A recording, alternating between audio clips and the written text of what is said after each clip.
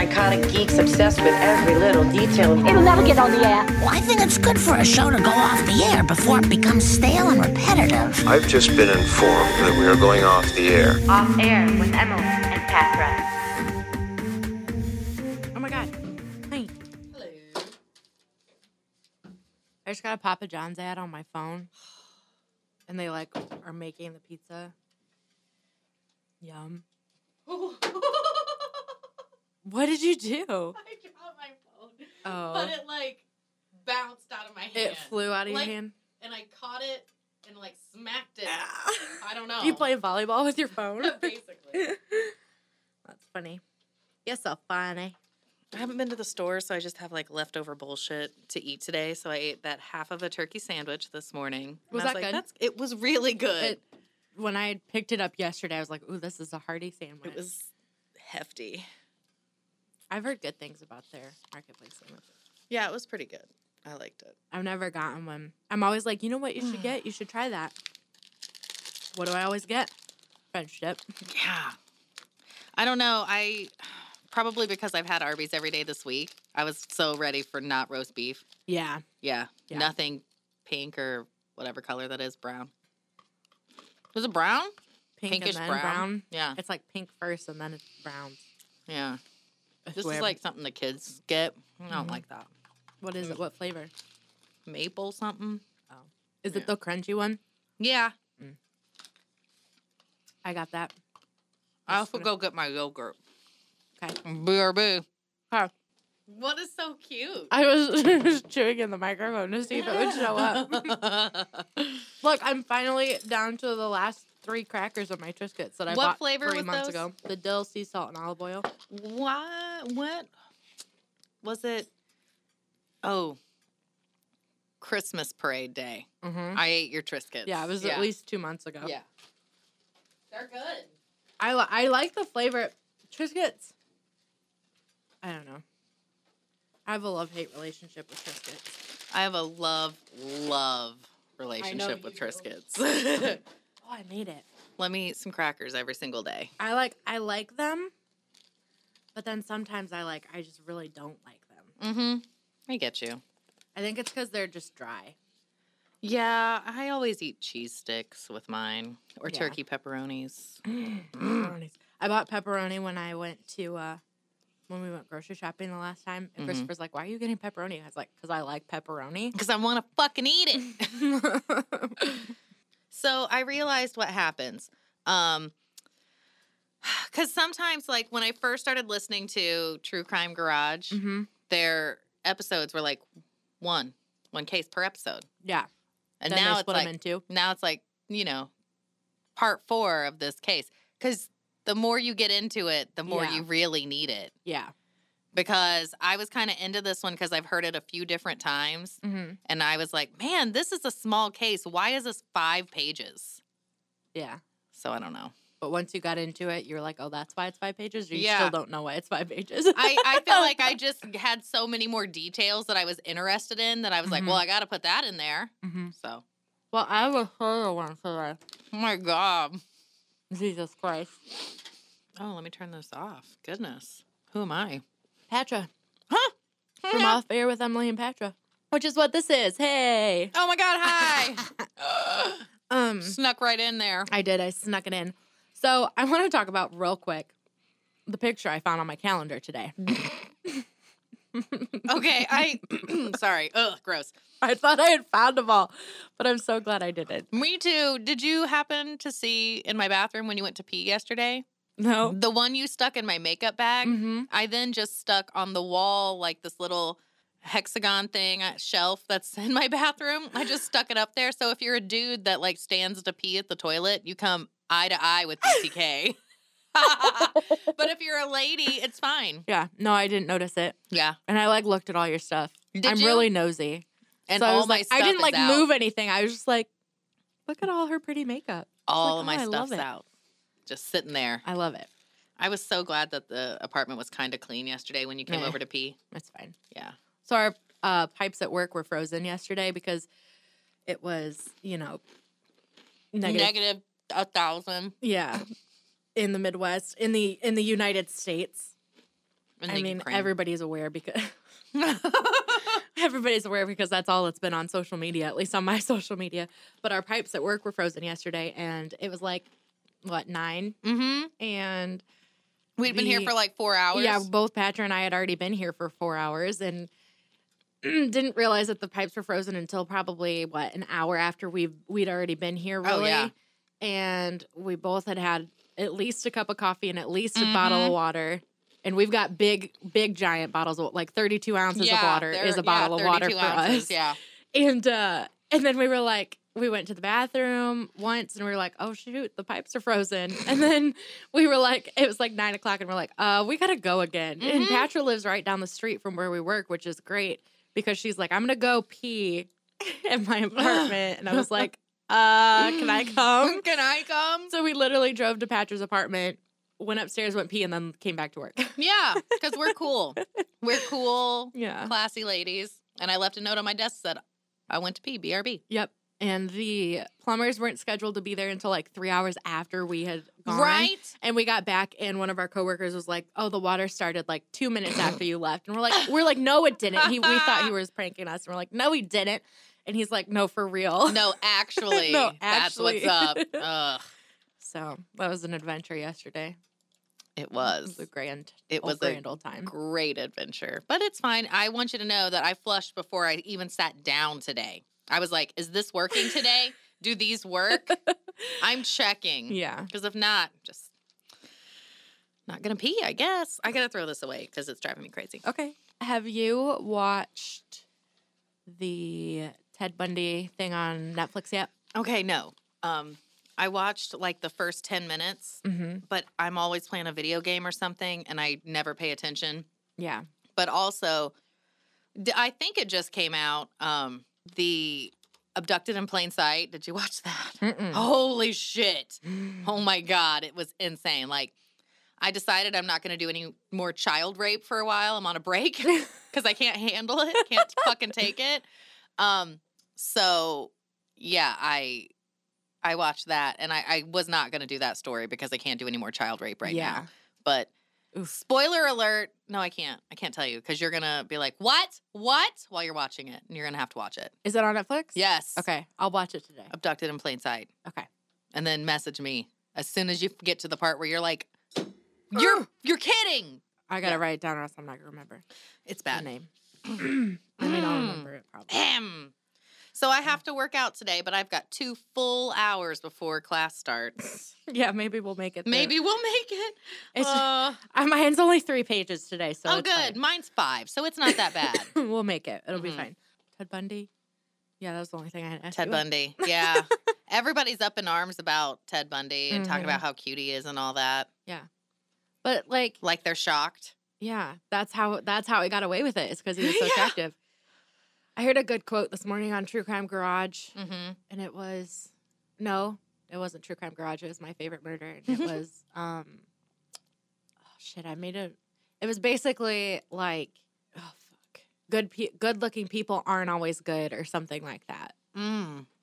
You know, because like that's just the assumption is like you see this pretty person or this handsome person or this decent looking person, and you're like, oh, they must be nice, Nope.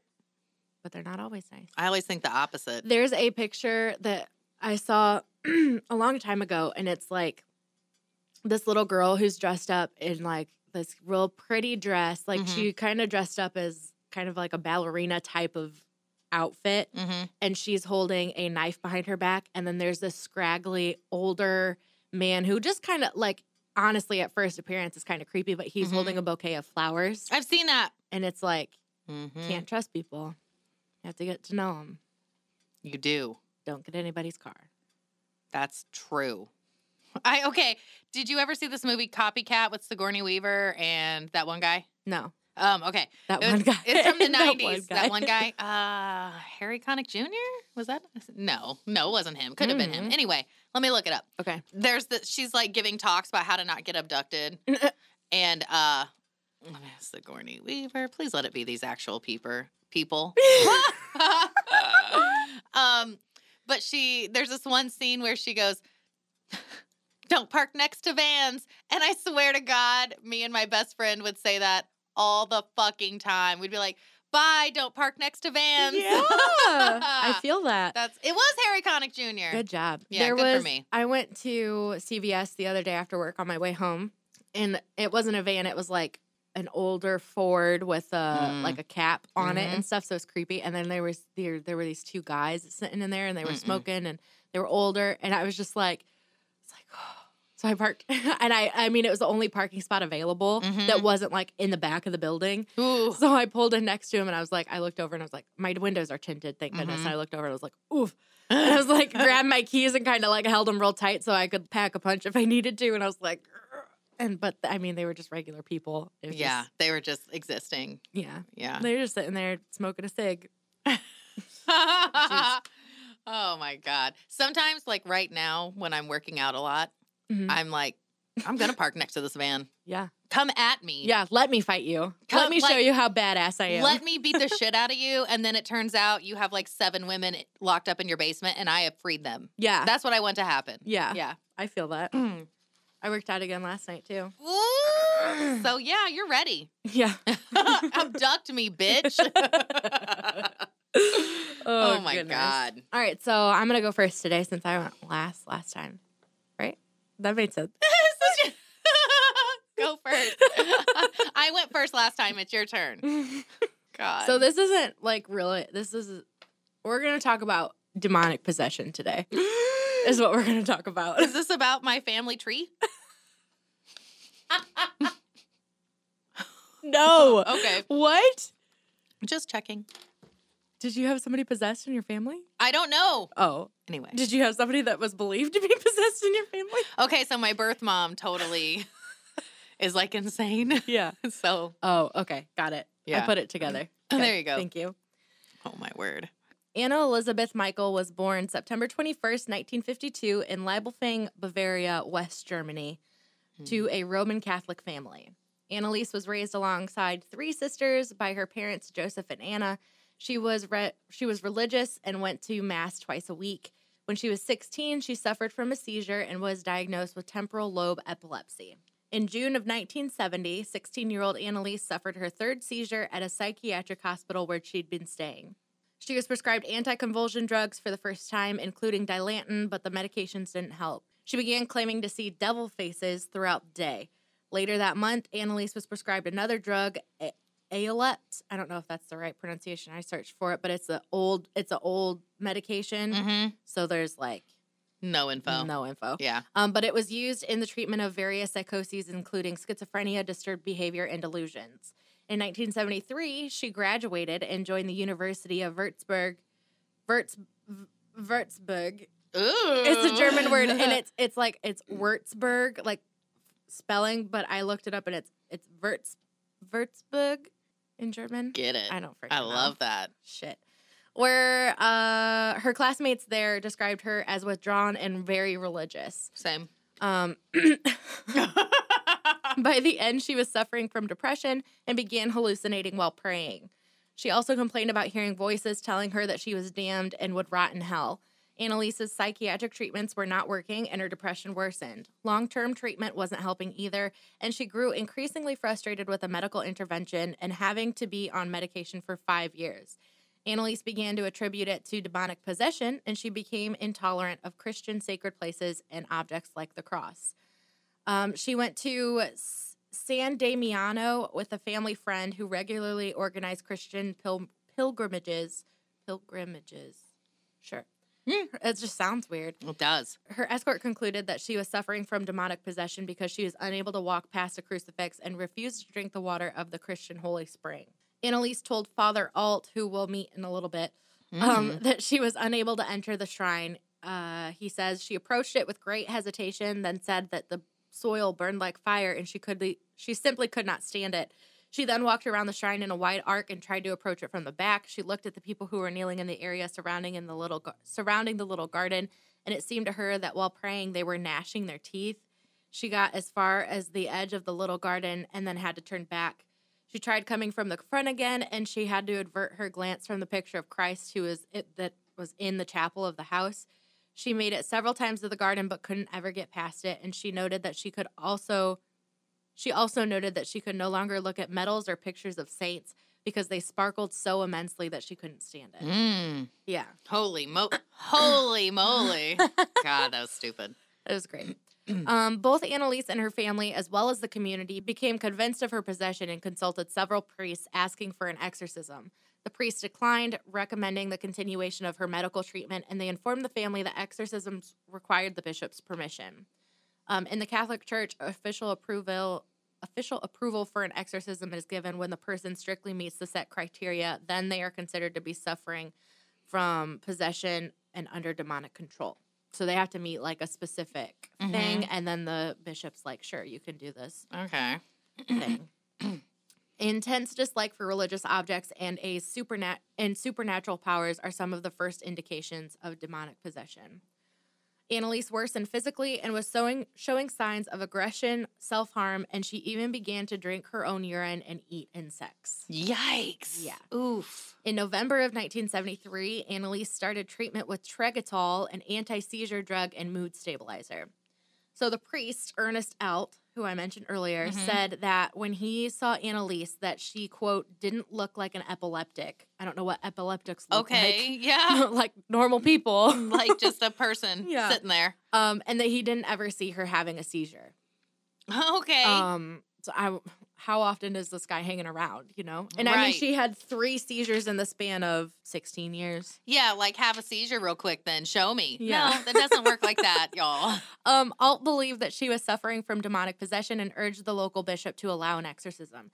In September 1975, Bishop Joseph Stengel granted the priest Arnold Renz permission to exorcise according to the Ritual Romanum of 1614, but he ordered total secrecy about it.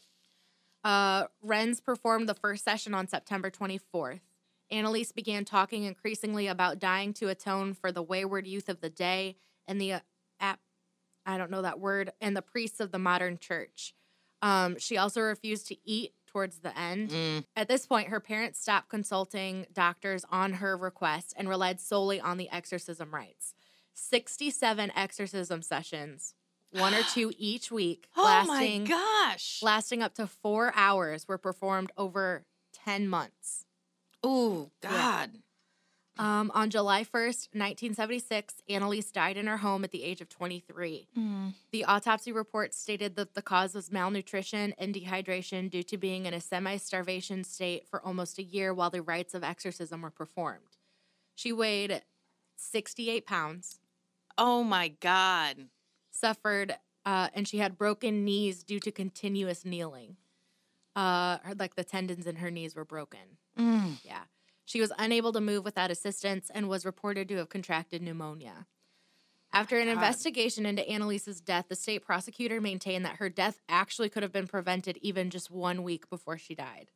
In 1976, the state charged Annalise's parents and priests Ernest Alt and Arnold Renz with negligent homicide. During the case, Annalise's body was exhumed and tapes were played to the court of the exorcisms over the months that led to her death. The parents were defended by Eric Schmidt Leichner. Their lawyers were sponsored by the church. The trial started on March 30th, 1978 in the district court and drew intense interest. I mean, obviously. Right. Before the court, doctors testified that Annalise was not possessed, stating that this was a psychological effect because of her strict religious upbringing and her epilepsy. But the doctor, Richard Roth, who was asked for medical help by Alt, allegedly told her during the exorcism that, quote, there is no injection against the devil. So, like, you can't, like, get a shot and the devil's gone. Yeah. The lawyer Schmidt Leichner said that the exorcism was legal and that the German Constitution protected citizens in the unrestricted exercise of their religious beliefs. The defense played tapes recorded at the exorcism sessions, sometimes featuring what was claimed to be demons arguing, to assert their claim that Annalise was possessed. Both priests said the demons identified themselves as Lucifer, Cain, Judas Iscariot, Hitler, and Nero, among others. Okay. Yeah. So you're not just getting one, you're getting all the bad guys. Just a bunch of bad guys. All of the devils. Every bad guy I can think of, I'm going to say their name real quick. Yeah. God. They further said that she was finally freed because of the exorcism just before her death. The bishop said that he was not aware of her alarming health condition when he approved the exorcism, and he didn't testify. Which, I mean, I believe, because I don't think they have to, like, go and see. I don't know. Right. The accused were found guilty of manslaughter resulting from negligence and were sentenced to 6 months in jail, which was later suspended, and 3 years of probation. It was a far lighter sentence than anticipated, but it was more than the prosecution requested, which was actually just that the priest only be fined and the parents be found guilty but not punished. Oh, my God. Yeah, so the prosecution was like, they did it, they were bad, they are guilty, but they don't deserve to go to jail because they killed their daughter. Oh, my God. The church approving such an old-fashioned exorcism rite drew public and media attention. After the trial, the parents asked authorities for permission to exhume the remains of their daughter. The official reason presented by the parents to the authorities was that Annalise had been buried in a hurry inside of a cheap coffin. Almost 2 years after her burial, on February 25th, 1978, her remains were replaced in a new oak coffin lined with tin. The accused exorcists were discouraged from seeing the remains of Annalise. Arnold Renz later stated that he had been prevented from entering the mortuary, and the church changed its position, stating she was mentally ill, not possessed. Her grave became and remains a pilgrimage site. Ulrich Niemann, a Jesuit priest, doctor, and psychiatrist that priests usually call on exorcism cases, told the Washington Post in 2005, quote, "As a doctor, I say there is no such thing as possession. In my view, these patients are mentally ill. I pray with them, but that alone doesn't help. You have to deal with them as a psychiatrist. But at the same time, when the patient comes from Eastern Europe and believes that he's been impaired by evil, it would be a mistake to ignore his belief system." Niemann further said that he does not think he is an exorcist and does not perform the Roman ritual of 1614. Academic Heike Schwartz, I don't know if that's his right, I don't know. Sure. Academic Heike Schwartz says that Annalise's case showed demonic possession as a variation of multiple personality disorder, now known as dissociative identity disorder. On September 9th, 2005, American supernatural horror trial film The Exorcism of Emily Rose premiered based on The Exorcism of Annalise Michael. Oh, that's all I could think about. Okay. Yeah. And lastly, on June 6, 2013, a fire broke out in the house where she lived, and although local police said it was a case of arson, some locals attribute it to the exorcism case. Oh! So that is the exorcism of Emily, I love you. Restart. Okay. That is the exorcism of Anna Elizabeth Michael. Golly. Yeah. That movie was fucked. Yeah. Yeah, it scared me. I gotta throw this away. Okay. Ooh. Oh, I know. That one wasn't even trapped in my throat or anything. It came right out. The pictures on this one are scary. Are they? Yeah. I mean, if you've ever seen a horror film that depicting an exorcism, that's what it looks like. It's just like they look unreal. Like she's a monster. Yeah. Because she's so... Yeah. Yeah. And then her only being 68 pounds makes it worse because she's sunken in, and it's spooky. And there's one picture where like I don't know if she's like coming in the door or standing behind a wall or whatever, but it's like this part of her face, and her eyes are just so dark and sunken in, and it's spooky. So if you look up these pictures, it's alarming. I'm gonna wait and do it tonight when like the kids are asleep and I'm in bed and it's dark. You're brave. You're very brave. Oh man. Yeah. It's yep. All right. What you got? Okay. So that look you just gave me. Have you ever seen Tangled? Yeah. You know when you used to be, yeah. Okay, of course you have. I used to be what? You used to be a teacher, like an elementary school teacher, so of Yeah. course you have. But you know that look that Flynn Rider gives Rapunzel? And then he's like, that's what you just did to me, and it was great. Oh my gosh. I'm trying to entice you with murder. This is not mentioned until the very end, so I'm going to go ahead and say it. Okay. I watched the first 2 episodes of the Confession Tapes on Netflix. Ooh. Have you seen that? I haven't. It's on my list of things to watch, though. The first 2 episodes, It's called True East, the True East Murders, I think, or something like that. Episode 1 and 2 or whatever, and then there was another one. But I started the third episode and was kind of like, meh. Mm-hmm.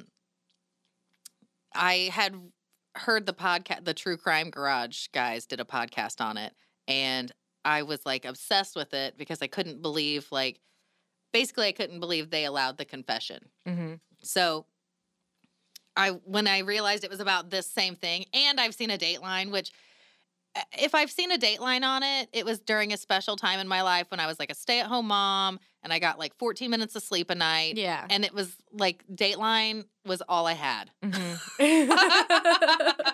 So they really stuck with me. So Yeah. this one you can catch like a bunch of different places, but the confession tapes was what brought it back into my forefront. Mm-hmm. And that's why I chose it this week. Okay. I'm excited. Okay, me too. On the evening of July 12, 1994, Dr. Tariq Rafay, which I have to say that I know a little boy named Tariq, and he's super sweet. Love him. Aw. Anyway, from when I used to do after-school care and all that. Anyway. Dr. Tariq Rafay, his wife Sultana, and their 20-year-old daughter Basma were viciously bludgeoned to death in their Bellevue, Washington home.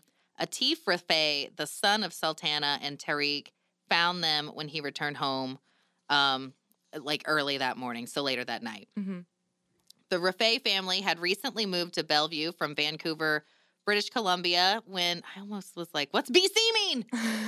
When the brutal murders occurred, Burns and Atif Rafay, Burns is his friend, Sebastian Burns. Okay. Sebastian Burns and Atif Rafay, both Canadian citizens, were staying at the Rafay family house and visiting their family during a break from college. Atif Rafay and Sebastian Burns had become friends during their high school days in Vancouver, Canada. Atif came from an immigrant Muslim family from Pakistan. His father, Dr. Tariq Rafay, was a highly skilled engineer. His mother, Sultana, had a doctorate in nutrition and devoted herself to raising their disabled daughter and gifted son. So both doctors. Wow. Yeah. In 1994, the Rafay family moved across the border to Bellevue, Washington, in the Seattle metropolitan area. Atif, on break from his first year at Cornell University, Cornell, that's where Andy went, met up with Sebastian at his parents' West Vancouver home. So Sebastian, it was kind of like, it seems like he was staying there. Do you know what I mean? They're friends. He was staying there. Even though they're from Canada, they were living in the U.S., and Atif was going to Cornell. Got it. The two later traveled by bus to downtown Washington to visit Atif's family. Okay, that doesn't make any sense. But anyway, on the night of the murders, the two young men claim that they went to dinner, they went to see The Lion King, and then they stopped at a club in Seattle for a nightcap. They returned home about 2 a.m. to find the horrific scene. Sebastian Burns called 911 for help. The two teenagers then ran into the street for police. So I couldn't find like a really good copy unless you like go onto Netflix and play it of the 911 call. But, okay. So Sebastian calls 911 and he's like, well, I don't feel like it's safe here. And so that's why they go outside to the street. They're not like just abandoning everyone, but they were scared. Like they got home and found all this and they were like, oh shit, call 911. And then they hang up because this was in 1994. So it's not a cell phone. And then they go outside. Then they ran into the street. First responders arrived on the scene pretty quickly. There was a report that they had trouble finding the house at first and the boys had to like chase down a cop car that drove past them and like kind of like bang on the car like, hey, here. Anyway, upon entering the Rafay's suburban Seattle home, police were shocked to find the crime scene. Sultana was dead from fatal blows to her head. Basma, the 20-year-old daughter, was critically injured, not yet dead, but she did die later at a hospital, having suffered repeated blows to her head and body. And Dr. Rafay's, it kind of bothers me that they just refer to the dad as a doctor because the mother had a doctorate Mom too. was a doctor too. Yeah. Anyway, Tariq Rafay's body was on his bed with his head completely crushed in. Oh my God. Oh my God. Yeah. Oh. His bedroom was covered in blood, bone, teeth, and tissue from the brutal killing. So it was definitely dad-centric, you know, focused on Yeah. Dr. Rafay, Tariq Rafay, not the mom. also a doctor. I'm sorry. According to official police records, both Sebastian and Atif were visibly shaken and grieving for the loss of Atif's family the night of the murder. Both cooperated with authorities and did not request legal counsel. Atif even gave them the password to his computer and permission to check it for evidence. On the night of the murder, Bellevue police questioned the two young men but didn't arrest them. Instead, they put them up in a hotel with pagers, contact information, and told them to get some sleep. That's insane because they're 18, but I don't know why they couldn't rent a hotel room on their own. Maybe they didn't have the money, but they couldn't obviously stay at this home. They didn't have anywhere to go. So they put them in a hotel because they can't arrest them and put them in jail. Yeah. Bellevue police said they acted strange and something was not quite right and questioned their alibis. The alibis were seen by police as too solid and as an effort by the teens to avoid detection as the perpetrators of the crime. So the alibi was too good. No. Clearly, you couldn't have been there to do it, so that's wrong. Just stupid. In the days and months following the murder, the Bellevue police tried to put together a case, but discovered that the physical evidence pointed away from supporting that either of the boys were involved. Because they were getting their Lion King on. Right? It was 1994. Just a couple of college dudes out seeing the Lion King. Burns' father was contacted, I think it was like a family friend, and brought both of the boys back home to Canada. When the two 19-year-olds left to return to Canada after the murders, granted they had not been told not to leave, they're not under arrest, news broke that they had fled. Atif Rafay was not present for his family's memorial service, something that Sebastian Burns' family, if you watch the documentary, say that, infuriated him. I get that. But then also they were Muslims, so that they have to be buried in a certain amount of time after their death. Yeah. With a lack of any forensic evidence linking Sebastian and Atif to the three homicides and no other suspects, the police went with their gut feeling, and that told them that the two Canadian teens were guilty. They found it odd in the 911 call. Sebastian had stated that there had been a break-in, not that there had been a murder. The scene of the crime was also staged to look like a break-in, nothing apart from a Walkman and a VCR that Atif had mentioned had been taken from the home. As far as the police were concerned, all the puzzle pieces pointing to Sebastian and Atif were falling into place as the murderers. Okay.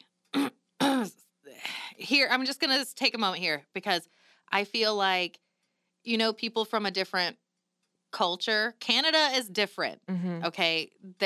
Maybe these boys were just a little more closed off. I sometimes have an issue where I don't, if something really sad is going on TV or a movie, I just pretend I'm sad because other people are sad, and it makes me look weird if I don't pretend along. Yeah. Where I'm just I can't just sit there eating Mike and Ike's if someone's mom's dying of cancer in this movie. I'm then what? I don't know. Yeah. Anyway, so sometimes we don't have the exact reactions that 95% of the population has. Doesn't mean I've killed anybody. News outlets began running stories on how the two Canadians were criminal geniuses and had committed the perfect murder. From insurance money that Atif received, the two were able to rent an apartment along with their good friend, Jimmy Miyoshi, so another teenager, and buy a car. This was seen as flaunting insurance money from the murders and going on a shopping spree.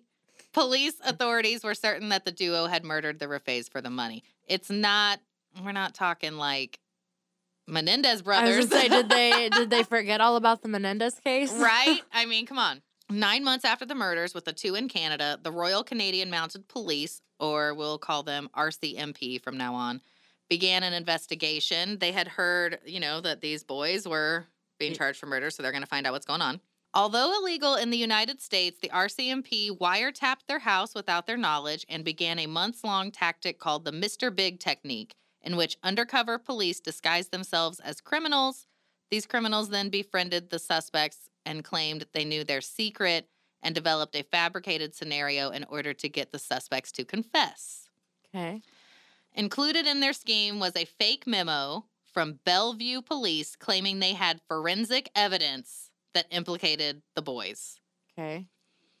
The undercover agents lured Sebastian Burns into their fake crime organization like a 19-year-old boy. They posed as violent criminals, occasionally bragging about the people they had killed and making sure there were always piles of money laying around. You know, like it looked like The Sopranos, I guess, but Canada. The agents pretended to have underground connections to the Bellevue police investigation and the ability to make things go away.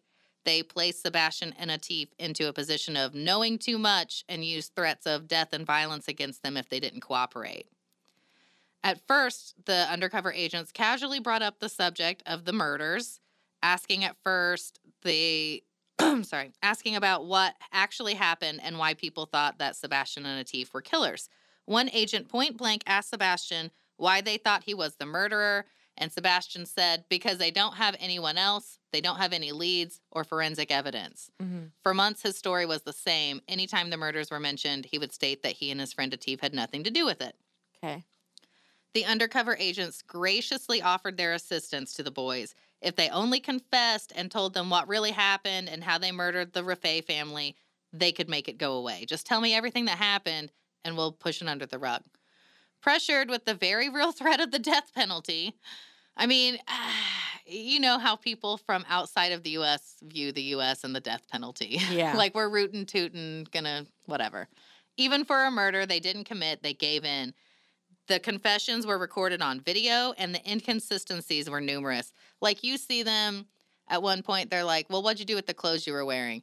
Oh, we threw them in dumpsters all around Seattle. Like, a different article of clothing in a different dumpster all around Seattle.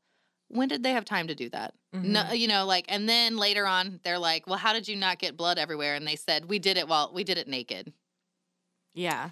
So they're just like... They're just making shit up to try to get these, like, quote-unquote mobsters, Mr. Big, to be like, oh, okay, that's what happened? All right, so they're just coming up with shit to say. Okay, Sebastian and Atif agreed to whatever the agents suggested had happened and contradicted themselves at every turn. The result was that Atif was sitting in the living room while Sebastian took a bat to every member of the family, naked, showered. They went back to finish their movie at the theater. So they said they did it during the movies. Like, they went in, sat down, then left, came home, got naked. Atif just chilled on the couch while Sebastian ran upstairs. Naked. Popped, naked, balls out. I'm sorry, but what? Yeah. It's insane. Okay. The coerced confessions weren't enough. The RCMP also believed that the young man's roommate, Jimmy Miyoshi, also had something to do with the murders. They lured him in to meet with the agents as well. Oh, Jesus Christ. After numerous back-and-forth exchanges, a visibly suspicious Jimmy pointed to Sebastian when asked who the killer was, closing the deal. The authorities had gotten what they wanted, confessions that implicated all three men in the murder of the Raffaele family, even if they were the result of lies and intimidation. So Jimmy never admits to anything. Uh-huh. He just keeps his mouth shut, and then finally, after, like, a lot of pressure, they're like, well, who did it? And he just points to Sebastian, because that's what they're both saying, even Sebastian. The very next day, Sebastian Burns, Atif Raffaele, and Jimmy Miyoshi were arrested by Canadian authorities. Jimmy was threatened with conspiracy to commit murder should he not turn on the two. A terrified Jimmy cracked under pressure, telling the agents what they wanted to hear. Sebastian and Atif refused to give in to the details being offered to them for turning on each other. After being released, Jimmy promptly fled to Japan. So he, like, left to go back home to his family. Because these are, like, young boys trying to get out on their own, that sort of thing. While the Mr. Big investigation was taking place, and even beforehand, other tips were pouring into Bellevue Police Department. Unfortunately for Sebastian and Atif, these were ignored. One FBI informant told the Bellevue police that a Seattle cleric had ordered a hit on Dr. Raffaele due to his beliefs in Islam. The informant provided a long and detailed list of the people who were involved, along with dates, photos, and phone numbers. He even stated that he saw the murder weapon in the trunk of one of their cars. At the time, the murder weapon was not known to the public. The Bellevue police ignored the information and considered the informant crazy. What? Oh, no. Yeah, an FBI informant. So he was saying, like, there was like a what is like a group. Like a hate group. Yeah, basically. Or maybe not even a hate group. Maybe it was someone who was very devout. Yeah. Because Dr. Rafay was a devout Sunni Muslim. Mm-hmm. He was president and co-founder of the Canadian-Pakistani Friendship Organization and advocated for a more moderate form of Islam. Okay. Dr. Rafay gave lectures on Islam in the Western world. As an engineer, he developed a computer program which confirmed that Muslims in British Columbia were not directly facing Mecca during prayers, but they were a few degrees off. Okay. Such a statement was highly controversial within the Muslim community and earned him numerous enemies. But it was 1994, 9/11 hadn't happened, and the thought of murder motivated by religious extremism in Canada or the U.S. was unheard of. Yeah. So he was basically telling the Muslim community that they hadn't been praying to Mecca this whole time and upset a fuck ton of people. Sebastian and Atif were placed in a maximum security facility in Vancouver to await trial in 1995. There were 2 Supreme Court trials held in Canada on whether they would be extradited to the U.S. and possibly face the death penalty. In 2001, after 6 years of incarceration, they were both extradited to Washington State for trial. That trial wouldn't occur until 2004. In total, Sebastian and Atif waited 9 years for their trial. Now... 9 years for a trial? Yeah. God damn. So they've just been in jail for 9 years just waiting to see if they did this or not. Okay, so then a little hiccup happens. Sebastian's lawyer, Teresa Olson, convinced Jim Iyoshi to retract his statements, but just when things were starting to look up because he retracted his statements, a new scandal broke. No. Teresa Olson was caught having sex with Sebastian Burns in the county jail. What the? What? His lawyer. People close to the trial believed that the affair had been going on for months. Olson had been on the case for over 43 months at that point and was forced to remove herself completely. A new team of lawyers were brought in, and the media had a field day with the scandal. What? Okay, so I pulled up some pictures of these kids. Oh, bless. So mid-90s. Okay, Oh, yeah. Are you ready for Teresa? Is this Sebastian? Yes. Okay. Show me Teresa. Yes, queen. No. Oh my God. Look at that look. This. Oh my. Yeah. She's looks She's insane. So like, she looks like the quirky art teacher or music teacher in like, what was that Friday night TGIF, right? Yeah. Step by Step. It was a special episode. They're at the school. This crazy art teacher's got something going on for them. That's her. That's Teresa Olson. Oh my gosh. The main factor surrounding the trial was the fact that the Mr. Big tactic used to get the confessions out of Sebastian and Atif is illegal in the United States. Mm-hmm. As such, the defense argued the confessions should not be admissible in a U.S. court of law. Without the confessions, there would be no case. The presiding judge decided to allow the confessions to be used in the trial. He stated that the teens were free to break off their contact with the undercover officers at any time. This was a devastating blow to the defense. Obviously. Mm-hmm. Well, it's probably what they had their entire case on. They're free. Yeah, they're free to break off contact with these guys who say they're going to kill them at any time. Just tell them no thanks, but no thanks. The Royal Canadian Mounted Police recorded over 4,000 hours of audio and video during the Mr. Big sting, including the so-called confessions. The recordings were played for the jury, and what they heard, of course, shocked and horrified them. Because the boys were like, oh, yeah. Like, basically, anything they said, they agreed to. And you can, if you watch the, I almost said the audition tapes, the confession tapes, you see them, like, just being like, oh, yeah. It looks like they're just making shit up right as they're talking. Mm-hmm. The defense requested to bring in an expert to explain to the jury how such a covert operation can manipulate and coerce someone into confessing to a crime they didn't commit. The judge wouldn't allow it. The jury was also not allowed to hear evidence regarding the Islamic extremist organization, nor the FBI informant who had provided detailed knowledge of the hit that was ordered on Dr. Rafay, all evidence that the Bellevue police neglected to investigate, including physical evidence such as unknown blood and hair samples that were found in the garage and Dr. Rafay's bedroom that matched neither boy or any family member. What? And the mother was found on the floor, facing east with a headscarf placed over her head, possibly indicating a religious connection. Jimmy Miyoshi, who by then was living in Tokyo under an alias, Well, yeah. was the final nail in the coffin. The prosecution discovered that he was working for an American company and pressured that company to get him to testify. His employer threatened to fire him if he didn't cooperate. Jimmy was granted immunity for saying that Sebastian and Atif were guilty. So, hey, point the finger at them or your life's over, dude. What? Basically. In their closing arguments, the defense tried to emphasize the lack of any physical evidence, but both Sebastian and Atif were found guilty on 3 counts of murder and sentenced to serve 3 consecutive life sentences without the possibility of parole. In the judge's closing statements to Sebastian, he emphasized that he was convicted based on his own chilling, casual confession.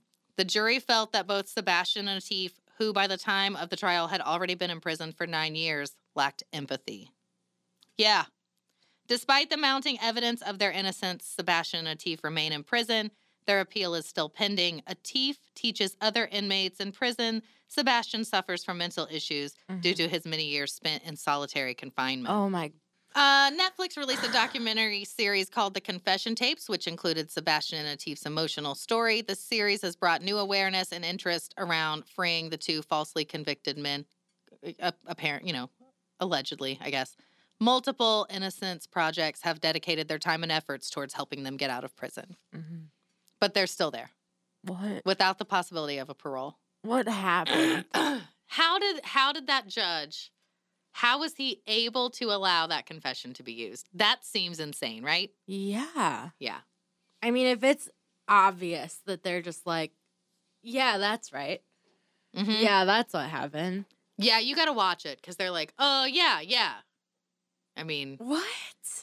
yeah. That pisses me off. It pisses me off. I'm upset. I'm worried. And I think the other biggest thing is like, there's somebody out there that killed 3 people brutally. Right. Brutally. And it was like clearly dad focused. Yeah. Why didn't Atif do any of it? Like, they don't even touch on that. You Yeah, know what I mean? what- Why did he just chill and like allow it? Yeah, why would he? And it's not like they got a ton of money, it doesn't seem like. Yeah. But they definitely were like, oh, they did it for money. So they could afford an apartment and a car. Like an One apartment, car. they have to have 2 damn roommates Yeah. to share and get 1 car. Woo! Ballin'. What? Yeah. Atif Rafay and Sebastian Burns, I believe, wrongfully convicted Mm-hmm. from all of the prepackaged things that I have seen placed before me. Yeah, I feel that. Yeah. Yeah, I get that. I wonder what Teresa Olsen's up to, the lawyer. Wonder what she's doing these days. Not banging inmates. I mean, maybe. Maybe she is. Maybe she got married and is having conjugal visits or something. Atif Rafay did get married, and his wife is part of the documentary. Also, Sebastian Burns' dad is part of the documentary. And Okay. he has like kind of an accent, like a Canadian accent. He's very proper. He says strange things. Like he wanted to say the detective was like a tough guy. He said he was a hard-dicking detective. Yes! And I loved it so much. But that also makes me think if you grew up with that guy as your dad, you are not going to talk like you and I talk. Yeah, no. You're going to talk like in some weird kind of restrained, because this dude was totally restrained. You know, he was just kind of, I don't know. Oh my goodness. He was interesting. So I feel like these boys just, especially Sebastian, didn't have the right reaction. Like, you know how that happens. People get, it's like your first, what is it? Your first impression? Their impression. Your Yeah. first impression. I think they just had an immediate bad impression right off the bat, and that's what happened. I've got so many questions. Okay. So, like, if you can't judge people's reactions, I've Right. learned. Because, I mean, just the difference between you and I will cry at the drop of a dime, and it's going to take you more than a lot. It's going to take cry. a minute, yeah. So, I cry when there's a cute animal that runs across the TV screen. And if somebody's mother is dying of cancer on the TV screen, Right. it's whatever for you. So you can't judge Yeah. if these boys came home to this, Right.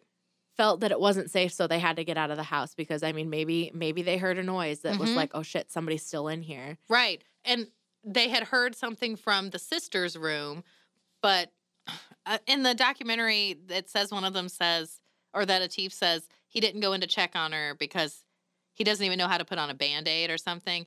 I really feel like they're like kind of in shock. Imagine you get home, you've been to dinner, you went to the movies, you went to have a drink afterwards, you're 19 years old, you go home, and you're like, what happened? Yeah. I don't know. And then, so they do this. Okay, that's fine. So then maybe they don't have a great initial reaction because they're in shock. Right. And they're just like stone cold. Like, what happened? They can't wrap their head around it. Mm-hmm. However much they had to drink or didn't have to drink could also affect that reaction. True. And then 9 years later, you're judging their reactions to the thing? Imagine, like, honestly, there had to have been times in those 9 years, especially being Sebastian, you know, like, that's not his family. Yeah. Like, the death of that family ruined his fucking life. Yeah. Like, I don't know how much empathy I would have. Mm-hmm. To be honest. Apparently, I don't have much anyway, so, you know what I mean? Like, not on the surface. Yeah. I don't know. I don't understand. I don't either. And you can't put, like, yes, maybe the murders were a hate crime, but you can't put their situation as a hate crime because they're two different races. Right. And, I mean, Sebastian might have been Muslim. Who knows? You can convert to You Islam totally and all this can. stuff. Yeah. So, but appearance-wise, they're different. Right. And Sebastian is the one that is getting thrown under the bus. So I just don't. There's a lot of like, it doesn't make sense. It doesn't add up. It And doesn't add up at all. Even if they are guilty, they have all of this stuff going against them. The freaking hair and blood that didn't match anybody in the family. Yeah. They were like, don't well, know. we found Sebastian's hair in the shower as well. And they're like, yeah, it could have been he there from lived previous. there. Yeah, right? Like, they're like, yeah, that's okay. Yeah, like, okay. But then they found hair that didn't match anyone that lived in the home. So, I don't know. Even if they were guilty and they have all of this stuff going against them, they did a real good job at covering it up, but they shouldn't be. I don't understand. It doesn't make any sense. It's kind of bullshit. I honestly feel like I feel like they're innocent and this sucks. Yeah. I mean, I know like one side sees it one way, one side sees it the other way, and you can read a story that paints it either way. Mm-hmm. But man, come on. No matter what, even if they did it, even if they get out today and tomorrow there's a videotape of them just like Yeah. beating the shit out of everybody, that confession should not have been allowed. No. It should not have been allowed. And I can't believe it's like a normal thing to do. It's a false confession. Right? You don't allow false confessions in any other case. Why are you allowing it in this one? Because we hate Canadians. Yeah, that's it. That's it. why. It's a hate crime against Canada. Oh, shit. There's something else I was going to say. Beating people. Fuck, I don't remember. Beating people. Like, I was like going back in my mind. And Jimmy Miyoshi, he was not even involved that night. It doesn't seem. He just came about later. They were like, oh, there's this one kid in our college class that doesn't want that his roommate's moving back to Colorado. You want to come live with us? And he's like, sweet. And He's you like, guys got a car thanks, too? guys. Awesome. Yeah. Can I borrow the car on Tuesdays? Oh my It's Taco God. Tuesday at the local Mexican Do you want to see a picture of Atif and his wife? And Yeah. and they both look so weird. And she's in the confession tapes, and I don't like her demeanor because she's very kind of, you can tell she's nervous. Yeah. So she's got like a giggly kind of thing. Mm. So maybe she fucking killed him. Yeah, maybe she she didn't did. know him in 1994, but she wasn't acting the way I wanted her to act. So let's convict her of the crime. Oof. Get it. Boom. Yeah. I know what I was going to say. I was going to say, what 18-year-old boys would admit to going to see The Lion King together? Right? Together. Together. would admit that We went to dinner and then we went to see the and Lion it not be King. true. I mean, I know The Lion King is great, and just about everybody has seen it and are proud to say that they've seen it and love it. Oh. But in 1994, Yeah. those were some like stereotypical 90s dudes. Yeah. In Sebastian's 1994, what 18-year-old guy would say, "Oh, hey, what'd you do last night?" I went and hung out with my best friend Sebastian. We went and saw The Lion King together. It was so good. I loved it. And it was great. Like that alone Oh, should have been your God. like, no. Sure didn't.